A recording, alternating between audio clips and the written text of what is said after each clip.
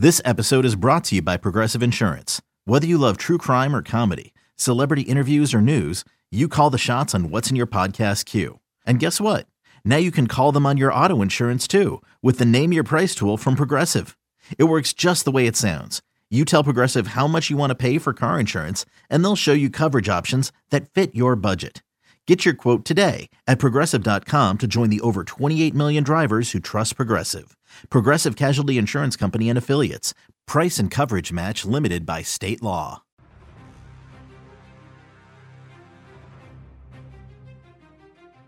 Many doubted we'd ever see it, but here it is. The return to glory.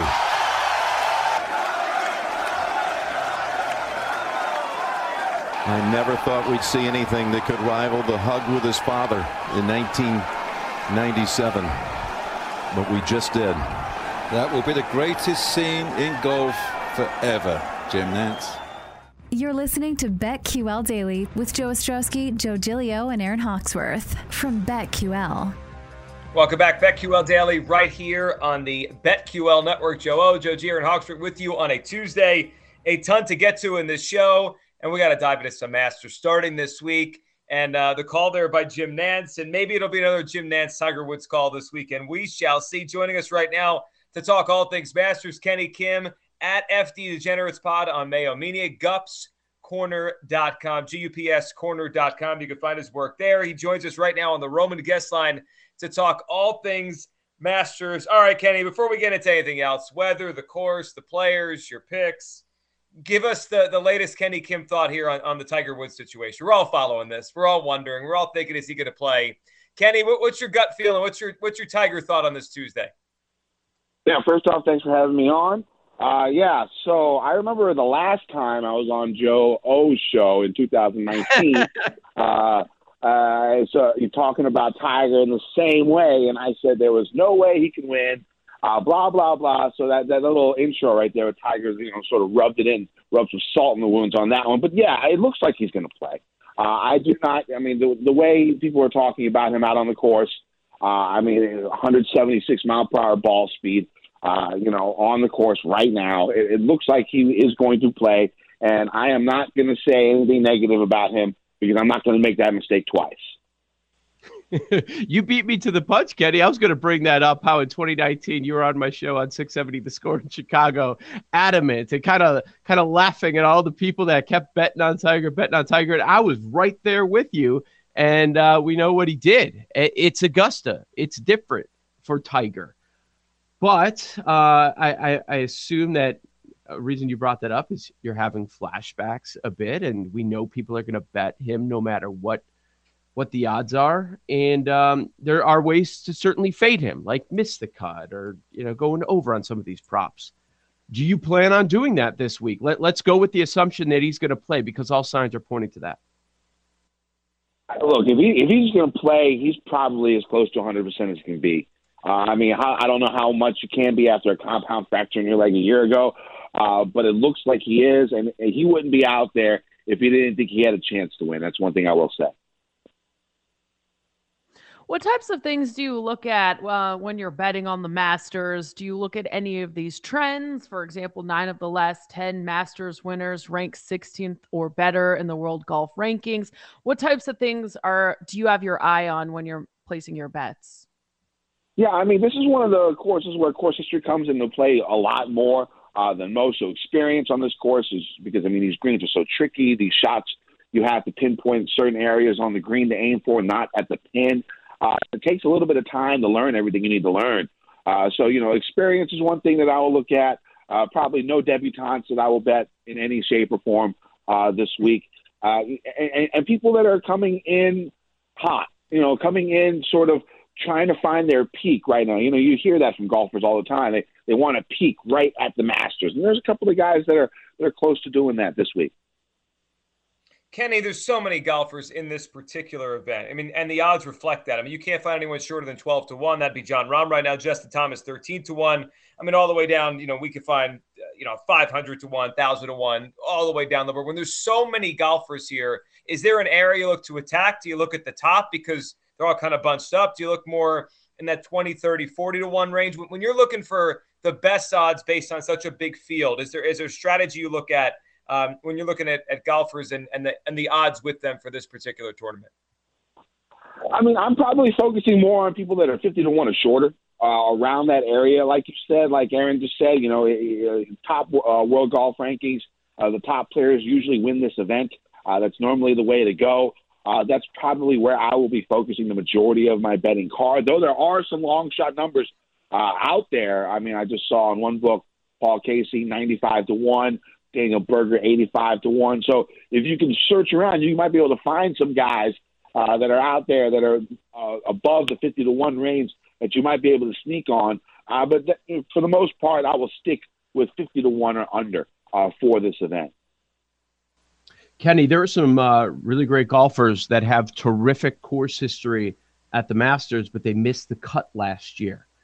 Guys like DJ, or was it Rory? We've got Koepka. Cantlay's up there. How are you handling some of those guys? I mean, one outing of poor play doesn't really dissuade me from using any of those. I mean, DJ's probably one of my favorite bets out there this week. It doesn't really bother me that he missed the cut last week. Koepka's one of my favorite bets out there. It doesn't bother me that he missed the cut last year. I mean, basically, he was on one leg. So, I mean, I could just eliminate that from Brooks. One outing is not going to sway my mind at all. It shouldn't sway anyone's mind. Everyone can have a bad week. It's not that big of a deal for me. For one, now if the guys miss 4 or 5 cuts, 5 or 6 cuts, then you worry a little bit more. So tell us some of your favorite bets that you have so far. Yeah, well, I mean, I just named the first two up top. I mean, if you're going up top, I'm going with the Bash brothers.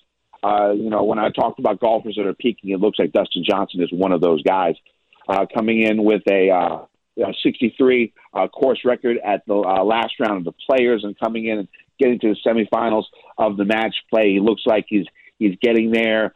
His game is coming back. He looks strong. 16 to 1 seems fine to me. Brooks Koepka, another one who's people sort of been bashing him a little bit, but he hasn't really technically been playing that poorly. If you take away the Players Championship, which was just a wash for so many people because of the weather, he has 4 top 15s around in his last 3 top 15s in his last 4 events. Good showing at the match play. Brooks is always going to come in to these majors and try and this is his thing right here. So he'll be uber focused, and I got no problem at 20 to 1.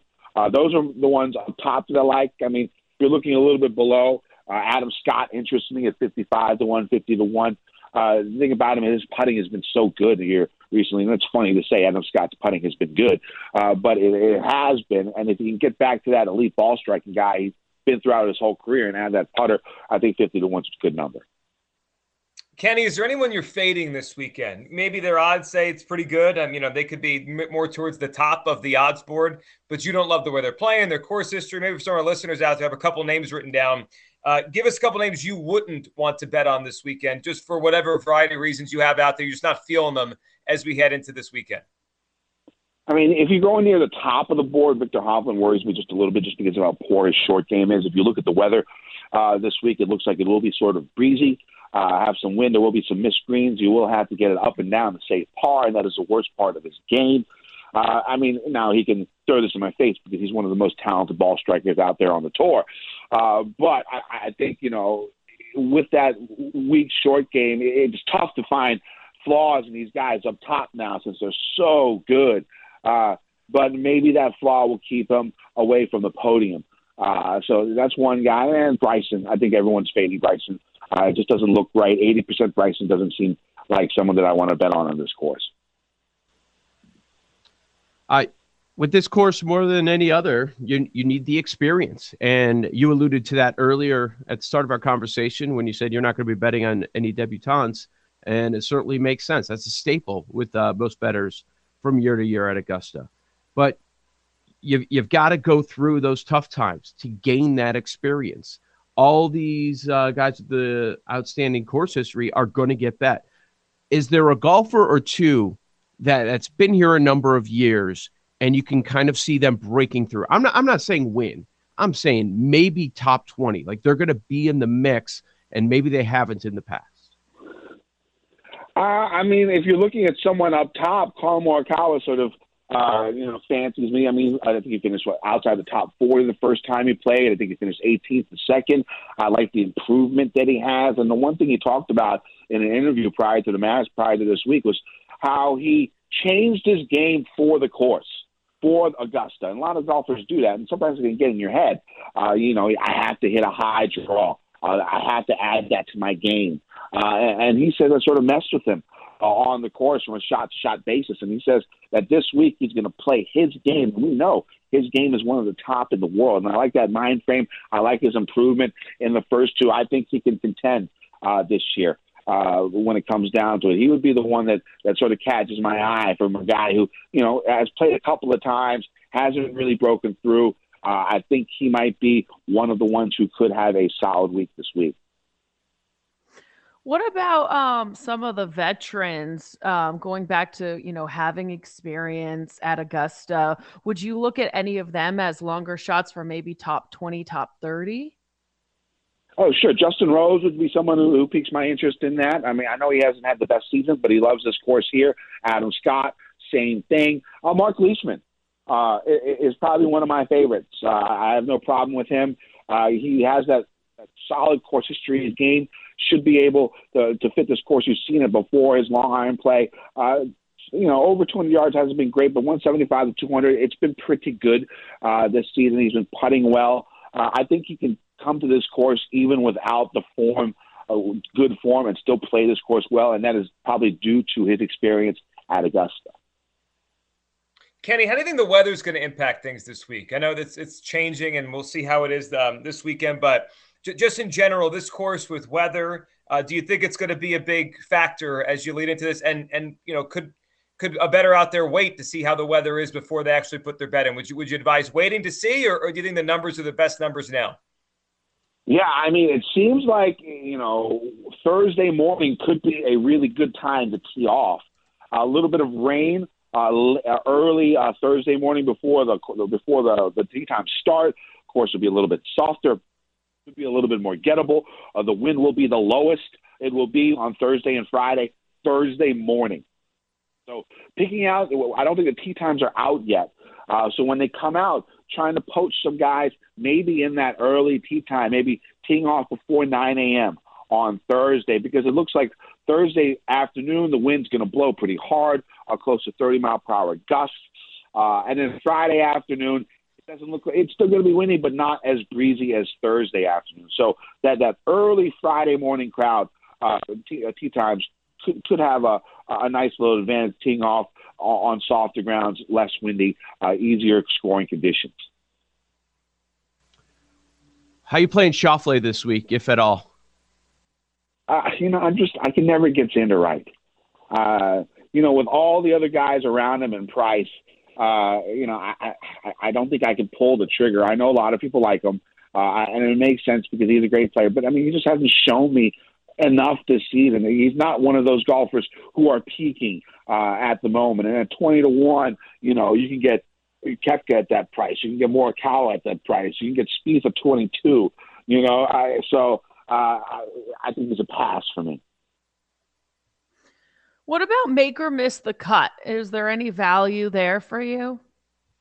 I usually don't play those very often. I mean, the thing is, if you're going to do it, I would probably do a parlay.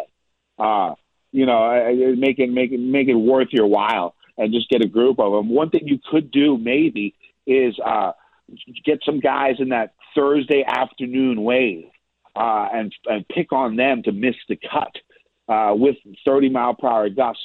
With harder conditions that Thursday, and still a bit windy on Friday morning. Maybe you could target that area for some miscut parlays. Kenny, give us a name that we're not talking about. Maybe it hasn't even come up in the last 10 minutes of this conversation that you think at some point someone's going to be talking about this weekend. Maybe they're top 10, top 15 early on or Saturday morning, whatever. Just a name that maybe we haven't mentioned that you think at some point this weekend it's going to pop a little bit. Doesn't mean they're going to win the Masters, but just a name that you have your eye on, the Masters and now kind of moving forward this season. Probably Terrell Hatton.